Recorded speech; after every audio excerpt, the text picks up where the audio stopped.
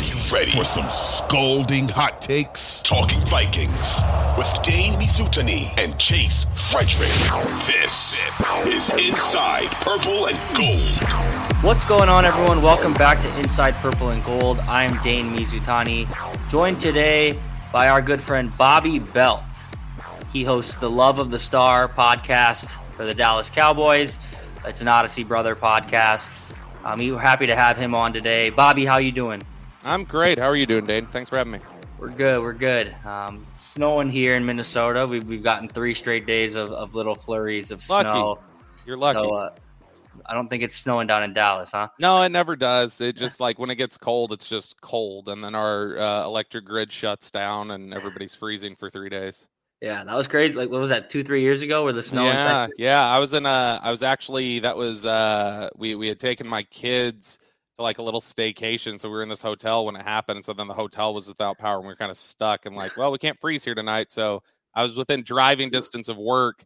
So we drove over there very carefully and had power there and slept in the conference room for 2 days. There you go. Yeah, everyone in Minnesota was like, they wear this as like a badge of honor, like the snow. They're like, oh, it's only like 2 inches of snow. How can Texas not handle it? It's like they literally can't. There's no infrastructure there. No, and we don't have trucks. Right, they don't sand the roads. The roads are just sheets of ice when we go there. And none of us have experience driving on it.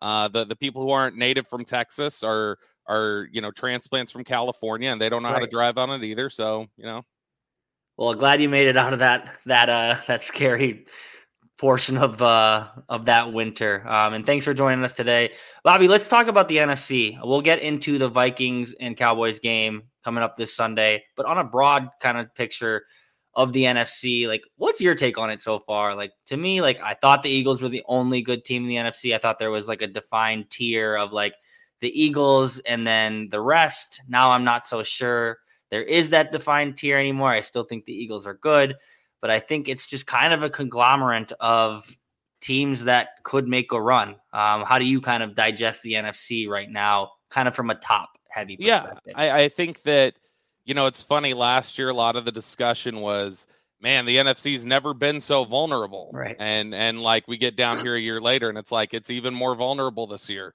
Because now, Tom Brady has not been Tom Brady. Aaron Rodgers and the Packers for a lot of the year have not been Aaron Rodgers and the Packers, except when they play the Cowboys last Sunday, I guess. Right. It's a very average, NFC right now. And I think you're right. Philadelphia was the top team and still may be. But I never felt like they were on the tier with Buffalo and Kansas City. Like I felt like that was just a different level. And Buffalo, who's had their own struggles in recent weeks. But to me, I think that, it's probably Philly and Minnesota right now. Honestly, it's so funny. I keep waiting for Minnesota I watched tape on them this week. They're very good. But when I look at it, I'm just like, how many one possession games in a row can you win? Yep. Like, I mean, you guys got to be having heart attacks out there. And so there's a little bit of, me wondering how sustainable is that. I thought the Eagles honestly kind of reminded me when they were 8-0, reminded me of, you remember during the COVID year that Steelers team that was undefeated for 11 weeks. And everybody was like, is this really, like, this doesn't feel like an 11-0 team or whatever they were. And so kind of felt that way about Philly. But right now it's a mess. I mean, I feel like it's probably talent wise, it's Minnesota, Philly, San Francisco near the top. San Francisco hasn't put it together quite yet. But man, it's just a vulnerable, wide open NFC, and not in a way that everybody's really good. It's that everybody's just very average, it feels like. Yeah, that's kind of like, I look at kind of the Cowboys and put them into like, from an outsider's perspective, and I'm curious, we'll kind of touch deeper into the Cowboys on the next segment. Sure. But from an outsider's perspective, like the Cowboys are one I would put into that kind of mixed bag of teams. And like, I think we agree on the fact that like Philly was the top dog. And now like, I agree with you when you say like, wasn't sure how much that was real and how much it was just kind of a product of their schedule and certain things breaking in their favor. Sure. Now I think it's fair to put all of them in that same kind of grouping. But the Cowboys, there's a reason they're favored this week. I think it's that defense. It's Dak coming back. I think they would have been favored by more had they not just lost to Green Bay last week. But it's a weird thing for me in the NFL, right? Because like the Cowboys are objectively better than Green Bay, but they lost. That can happen on any given week. You look at the Rams last year; they lost 3. I don't think they won a game in November, and then they won the Super Bowl. So it's like any given week, it can happen. But I would throw the Cowboys in there. What happened last week, though? Man, that's a great question because there's still a lot of. It was one of those things where when we were sitting there at Lambeau and the beat is all kind of gathered together and we were talking about the game after it ended, we looked at it and we're just like, even with everything that went bad, they should have won this. Like this shouldn't have been a game they lost. Like it's hard to pin it on any one thing that happened. If you were to narrow it down, because I know a lot of people tried to throw it on, well, Dak threw 2 interceptions. Okay, well, Dak threw 2 interceptions and then they went up by 2 touchdowns. So that shouldn't, that had no impact. You should win a game when you're up by 2 touchdowns in the fourth quarter. I think that it was in large part the inability to sustain drives in the fourth quarter. They whether it be play calling or execution or whatever else, they just couldn't get it done in the fourth quarter on offense. And then on defense, it was you were allowing them to sustain drives. You were allowing them in the running game to keep things going. And then when Rodgers wanted to pick his points to pass, he was able to take advantage of young players like, Kelvin Joseph, who had to step in for Anthony Brown, Deron Bland, who is now the starting nickel guy since Jordan Lewis went down for the year. And so I think it was just young players in the secondary getting taken advantage of, and an entire unit that was plagued by guys who were kind of freelancing. Micah Parsons talked about it after the game, and J. Ron Kurse mentioned it yesterday, that we can't have guys just doing their own thing. And we had that happen a few times. Guys who were just going rogue on an assignment or playing hero ball or what have you. And so I think that it ultimately comes down to the fact that they couldn't sustain drives on offense, and on defense, they were just porous in the run game, and that allowed Green Bay to pick their spots when they wanted to push the ball downfield. Sure. Overtime, 4th and 3, first possession of overtime. Yeah. From the Green Bay 35. What's your take? That I think it's the right call to go for it. Like, I don't know. Like, maybe. Oh, yeah. Like, you can take a chance. Brett Maher, kicking the field goal there, but like, that's the right call, right? Yeah, Maher's been great this year, and Maher's got a really big leg, and yet you saw kicking in that direction all night. His kickoffs were going to the 15. Like it was just surface, wind, everything else. That's the same direction that Mason Crosby on their opening drive shorted it from like 56 or however far he was kicking it from. And so to me, I didn't have a problem with it at all. What I had a bigger problem with was Jalen Tolbert lining up off sides. I can't even say that that's a middle school mistake, because my son who played middle school football always knew to look over and get a thumbs up from the ref. Yeah. And so, it's just an unreal mistake in that sense. And then you get the, you ran the ball deep into Green Bay territory and you got a holding call on Connor McGovern, set you back. And ultimately you never converted on that set of downs. And so I think the holding call was huge, and I didn't like the call on 4th down. I thought you could have had a better play design drawn up than you did. And, they weren't able to pass protect long enough for Dak to, hit CeeDee Lamb, who I think if they would have been able to hold a little bit longer, Lamb is open in the middle of the field. But, it was just, I think, play calling, stupid penalties. That's what really plagued them in overtime. And then once you give the ball back to Aaron Rodgers, you just kind of, I think, feel like, oh, this is Aaron Rodgers again, and he's going to do it again, and they're going to lose this game. Yeah. But regardless, I think this matchup, it puts a little bit of a damper on. It could have been what felt like 2 peaking Goliaths coming into this game on Sunday. I still think it's going to be a good game. We'll dig more into that when we come back from the break, just kind of what to expect on Sunday. Bobby, thanks for joining us. Thanks for sticking around. More on the Vikings Cowboys when we come back. Welcome back to Inside Purple and Gold. I'm Dane Mizutani, joined today by our good friend Bobby Belt. He hosts the Love of the Star podcast. It's a Dallas Cowboys podcast. It's a brother podcast for Odyssey. We cover the Vikings. He covers the Cowboys. And those two teams are going to clash on Sunday at US Bank Stadium. Was kind of hoping the game would get flexed. I know the rules of flexing. It was one of the candidates. They flexed Chiefs Chargers last week, meaning we knew going into last week that the Vikings and the Cowboys were going to play at 3:30 in Minneapolis. But man, this would have been a fun primetime game, man. Yeah, especially because, Dallas, I don't think they'll get flexed out here in a couple weeks, but they've got the Colts coming up, which doesn't seem like a totally sexy matchup for December football. But yeah, it's a little disappointing, especially because, I mean, they've played some entertaining games in recent history. In fact, I think, Dallas has had a lot of success going to Minnesota. I think they've won the last 3 going out there. Right. And all 3 of those games have been really close, have been really tight. The last 2 of them, they've been without Dak Prescott. I mean, Dak Prescott hasn't played there since his rookie year because he's been hurt the last 2 times. But yeah, I think this will still be a really entertaining, fun game. And I think that it's as much as we talk about the NFC being kind of watered down right now and a little average, I do think these are 2 of the more just raw talented teams in the NFC right now. I think these are the 2 teams that totally probably have some of the better players across the board at every position. So in that sense, I think it'll be a really good matchup. I'm stunned Dallas is a favorite, to be honest, just because, I think that Minnesota is going to present a lot of challenges for the way that Dallas likes to play the game. For sure.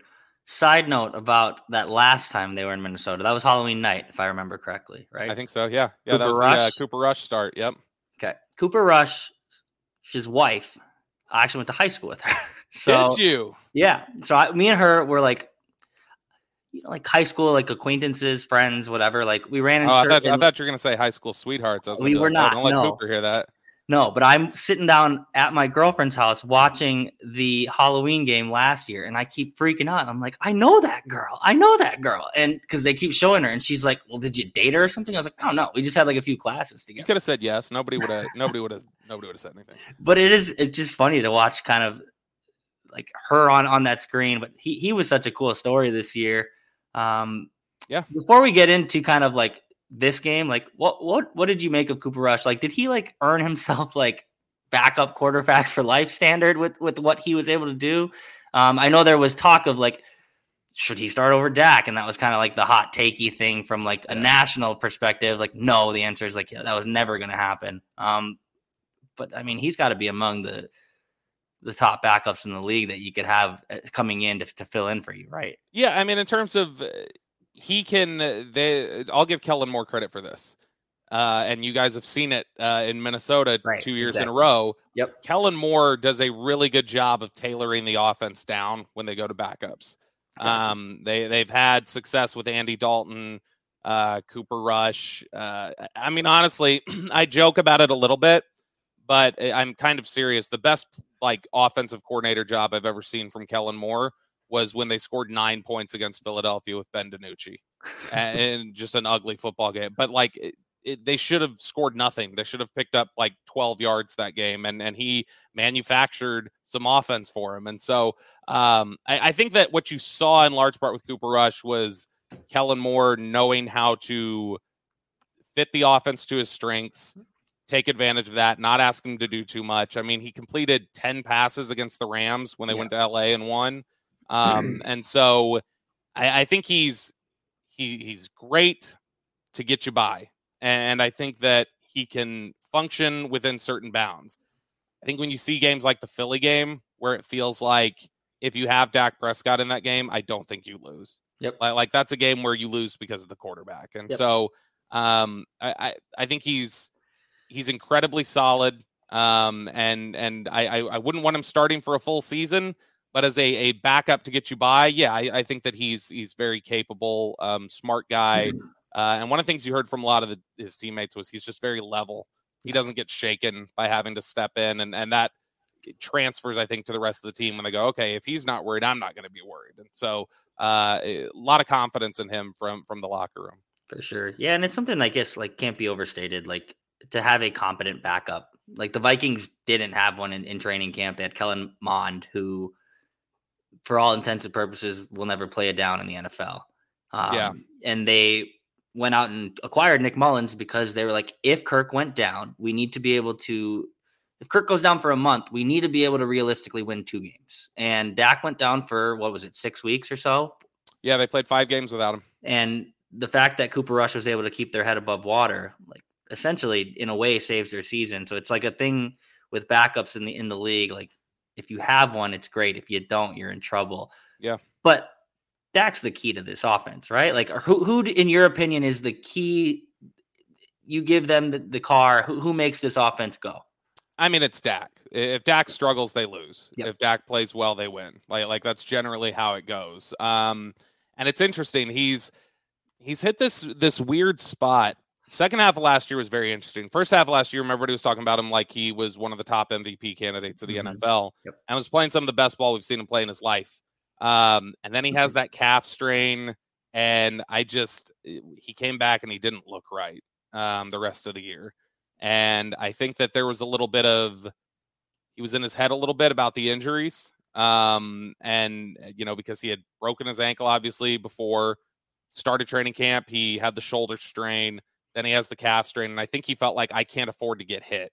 And the offensive line was having trouble protecting. And so I think it caused for some jumpiness with him that's not normally there. But when he's on, he's very good. It can be inconsistent sometimes. It was inconsistent last week against Green Bay, where you'd see him on one drive and go, what the hell are you doing? And then you'd see him on another drive and go like, wow, that looks like a Pro Bowl quarterback. And so I think it's mainly he goes or the offense goes as he goes. But, CeeDee Lamb had said before the season, and he's trying to take on a more vocal role and a stronger presence as the number one receiver. And he said, I feel like if I don't get going, this offense isn't going to get going. And that was the case last week. During regulation, he had 10 catches for, I think, 134 yards. Mm-hmm. And he had all 10 of those catches and all 134 of those yards on their 4 scoring drives. And so basically, when CeeDee Lamb caught a ball, they scored on that drive. When he didn't catch a ball, they didn't score. And so you can make an argument very, very easily that Lamb helps them go that way. But, they've leaned a lot on the running game this year, but I think at the end of the day, it's still going to come down to specifically that Dak and CeeDee Lamb connection. Yeah. I'll be curious how that works this weekend, because the Vikings are a team that give up a ton of yards. Their defense gives up a ton of yards, but they're somehow able to, and this doesn't feel sustainable, like turnovers, the way the Vikings have been able to force them. Yes, you put teams in vulnerable positions, Sure. You're going to force turnovers, but the rate at which they're doing it feels unsustainable. So they're going to give up a ton of yards, and their hope is like, hold them to a field goal or force a turnover. So I think CeeDee Lamb should be able to eat this week. I think Dak Prescott should be able to eat this week. With Tony Pollard, Zeke Elliott, like, 1, do you think Zeke will play? 2, do you think Zeke should be the starter? Like, where does that kind of conversation play out in Dallas, where you guys are kind of in this echo chamber every day? Because from an outsider's perspective, a fantasy football perspective, it's like, oh, Tony Pollard, every time he touches the ball, it's like he's averaging 5-6 yards a carry. I think it's probably a little more nuanced than that. What's your take from being there every day? Yeah, I mean, a long time the argument has been that Dak or that Pollard just can't pass protect. Okay. And so if you want to push the ball down the field in the passing game, you can't have Tony Pollard in there. And so that has been the line for a long time. But look, Zeke is not quite what he was in pass protection anymore. He's still solid at it, but he's not quite what he used to be. Pollard has gotten better. He's not great, but he's not a black hole anymore. And so I think that there's a definite feeling that nobody wants it to just be Tony Pollard, your bell cow, and nothing for Zeke. I think they just want the roles flipped, where it's more like if Zeke's getting 17 carries and Pollard's getting 12, they'd rather see it as flipped to Pollard 17 and Zeke 12. Gotcha. In fact, I looked it up this week. I was curious this season how they've done. So when it's Pollard and Zeke on the field together, they average 2.9 net yards per play, which is awful. When it's just Zeke, they average 5 net yards per play. When it's Pollard, it's 5.9 net yards per play. And so the offense just runs much more efficiently when it's Tony Pollard. And that's the passing game and the running game. Both of them run more efficiently when you've got Tony Pollard in there on his own, rather than splitting, like with both of them in there, their pony package, or just Zeke.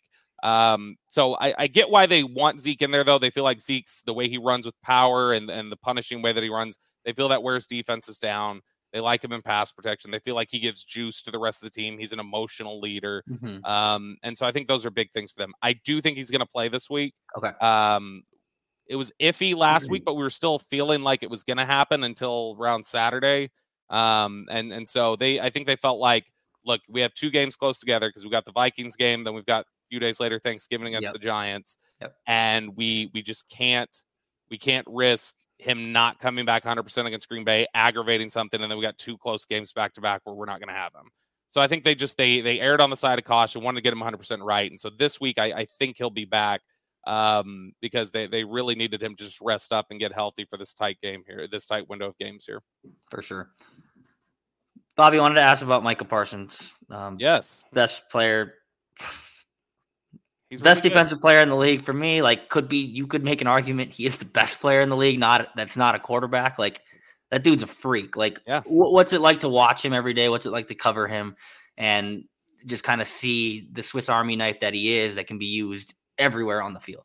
He is very, very impressive. I mean, he's an athletic freak. His, I know a lot of people said he was raw coming out, and he was in a lot of ways, but his natural instincts are incredible. Like he has a sense of where things are going. And a lack of instincts can kill you in this league. There have been many talented players, especially on the defensive side of the ball, who didn't have instincts and they couldn't make it. And so, I mean, he's obviously freakishly talented. He's 6'3", 245, and can run as fast as Justin Fields. And so that's a big help for you. What we found is a lot of teams are trying to chip him now. A lot of teams are trying to take him out of the game by forcing him to play more of a traditional linebacker role with the running game. And it's been able to take him out of pass rushing, which is his biggest strength. But, I mean, he can cover. He can play the run well. Last week was not great. He got lost in the trash a few times on some runs to the outside. But very good instincts, incredible athlete, has become a really good student and really understands the defense, understands his assignments. But he is absolutely just a joy to watch. And just to see, there's usually a few times a game, whether it's pass rushing or not, where you just go, holy cow, like look at him there. And so he's incredibly impressive. And I think that they would love to slow down the running game a little bit moving forward so that they can get him back to pass rushing a little bit more, because last week he had to play almost the entire game at linebacker. They didn't get that opportunity to pass rush with him. Sure. Could talk about this defense all day. I want to ask you one more, and then I'll ask for like an X factor of this game. Sure. Trayvon Diggs, will he shadow Justin Jefferson this weekend? Does he shadow, or will it be one side of the field, the other side of the field kind of thing? They pick and choose times where they have him shadow. Okay. He's done it against McLaurin. I think he followed Jefferson a lot last year. And did well against him. But they don't always do that. He'll occasionally just play a side. When he is, a lot of times you see him playing the right side of the defense. So that's the left side of the offense. Yep. But he'll line up to the right side of the defense a lot. That's why they've honestly been able to take advantage of, I think a lot of teams have been able to take advantage of runs to the edge, because the defensive ends have not been strong on the right side of the defense for them in stopping the run. DeMarcus Lawrence plays the other side, and then you've also got Diggs and support over there, and it's been really porous running to the outside there. But I would anticipate that to some extent, he will travel. I don't think it'll necessarily be all game, but I think that you'll see him following a little bit more than he does, from a week-to-week basis. But he, if he's in, if they're in zone coverage, there's a good chance you'll just see him lining up on the right side. But whenever it's man-to-man, I think they will try to get him covered on Jefferson as much as possible. Sure. Bobby, is there an X factor, offense or defense, special teams, I guess, someone that we're not thinking about from like a 30,000 foot perspective, someone that you guys follow on the daily? Is there someone on offense, defense, or special teams that could come in and just kind of wreck this game for the Vikings? Who would that player be to you? I think, see, it's so funny because, I mean, all the exposure the Cowboys get, I think I think everybody's oversaturated with them. There's not very many anonymous players here in Dallas. But, fair point. I think that if I was going to grab one from offense and defensive side, what I could tell on the tape, it looks like there's been some struggles on the interior of the offensive line pass protecting. Yes. And so I think Oso Odigizua, their 3 technique, he's been able to take advantage of those sorts of matchups in the past. So he's somebody who I think could generate some pressure this week, especially if he's on Ed Ingram. And you've got on offense, I think the Cowboys believe they'll be able to take advantage of some stuff down the seam against Harrison Smith with their tight ends. Yep. And so, that would be Dalton Schultz. And I know people know that name, but, they've got 2 rookie tight ends here who have been really strong for them. Jake Ferguson, their 4th-round pick out of Wisconsin, and then Peyton Hendershot, a guy who went undrafted out of Indiana. But those 3 guys have been really strong for the Cowboys this year. And so I would think the tight end group should be able to have some success on Sunday. And on the defensive side, I'd look for Oso Odigizua to possibly generate some pressure up the middle. Awesome.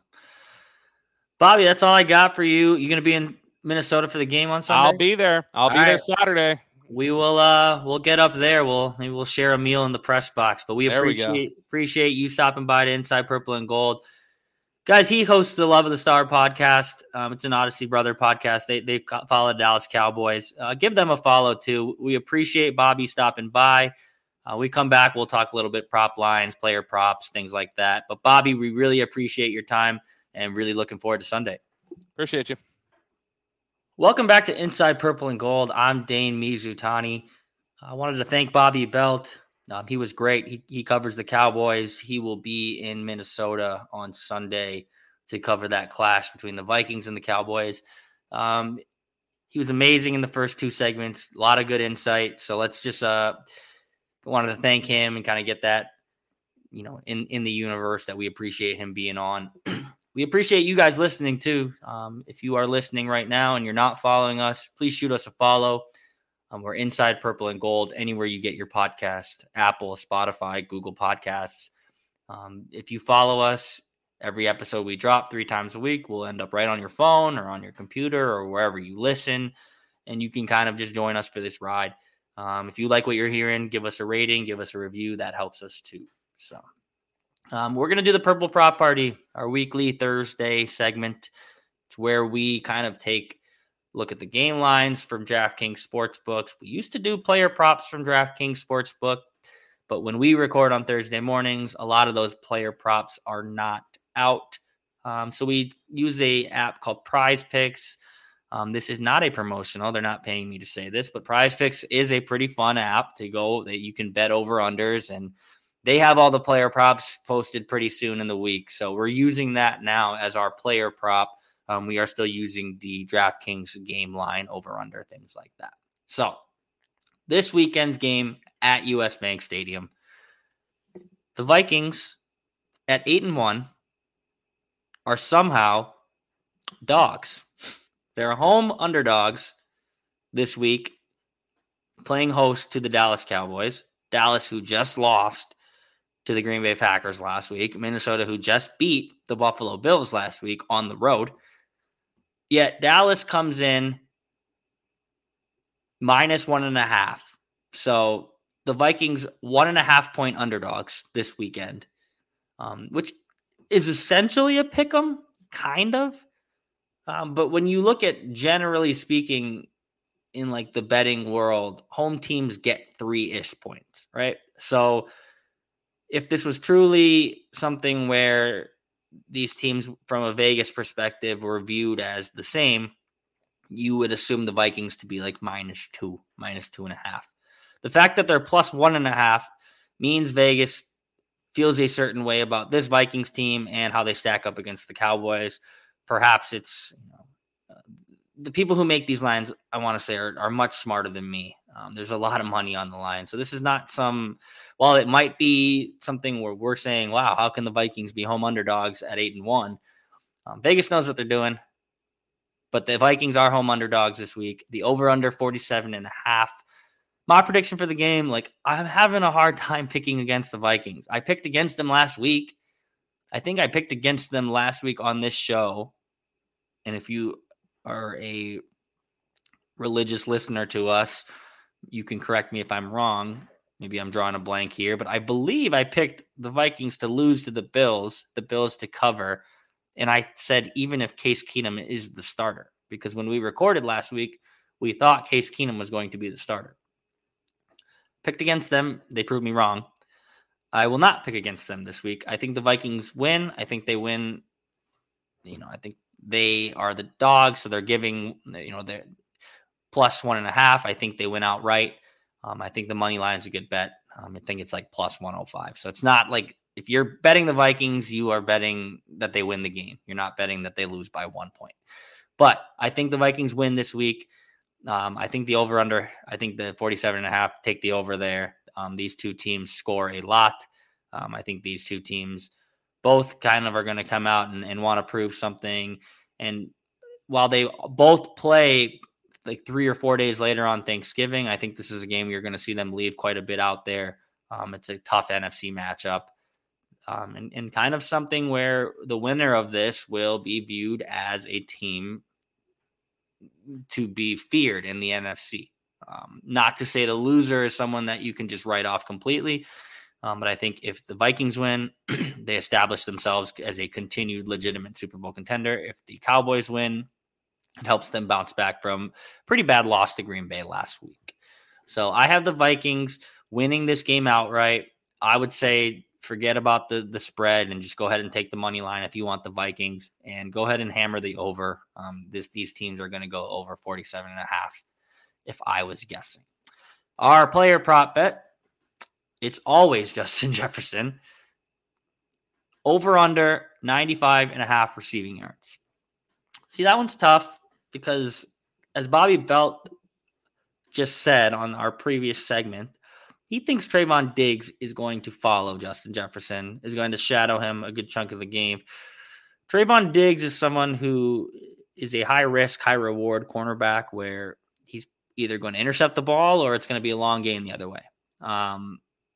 He is someone I think the analytics crowd can kind of break down, because while he garners a lot of interceptions, Trayvon Diggs, he gives up a lot of receiving yards as well.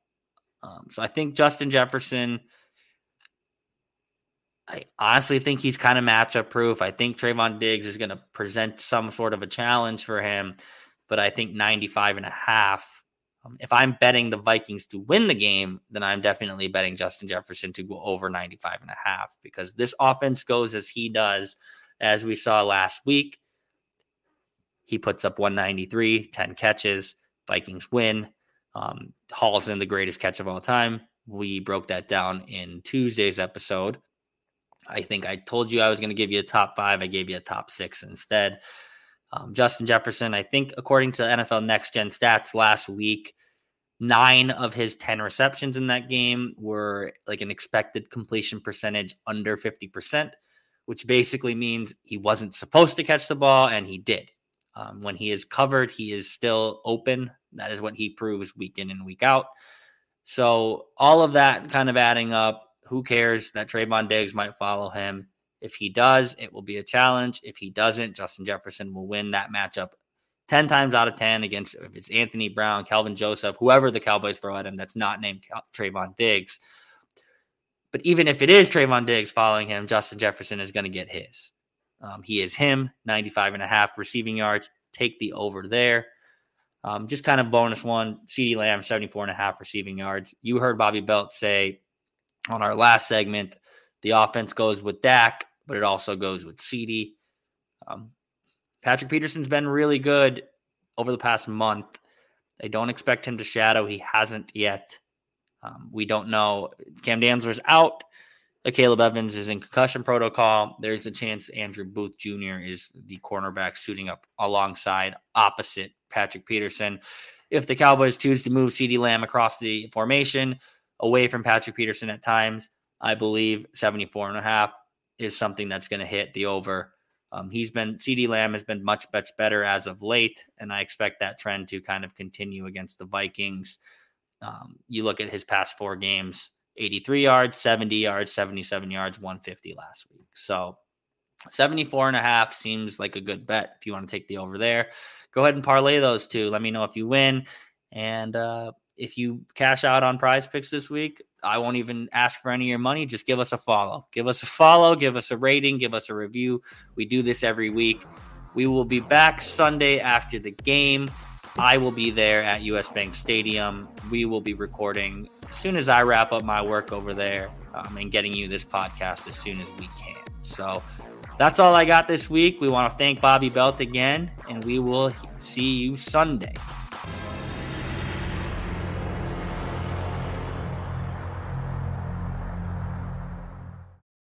.2400 Sports is an Odyssey company.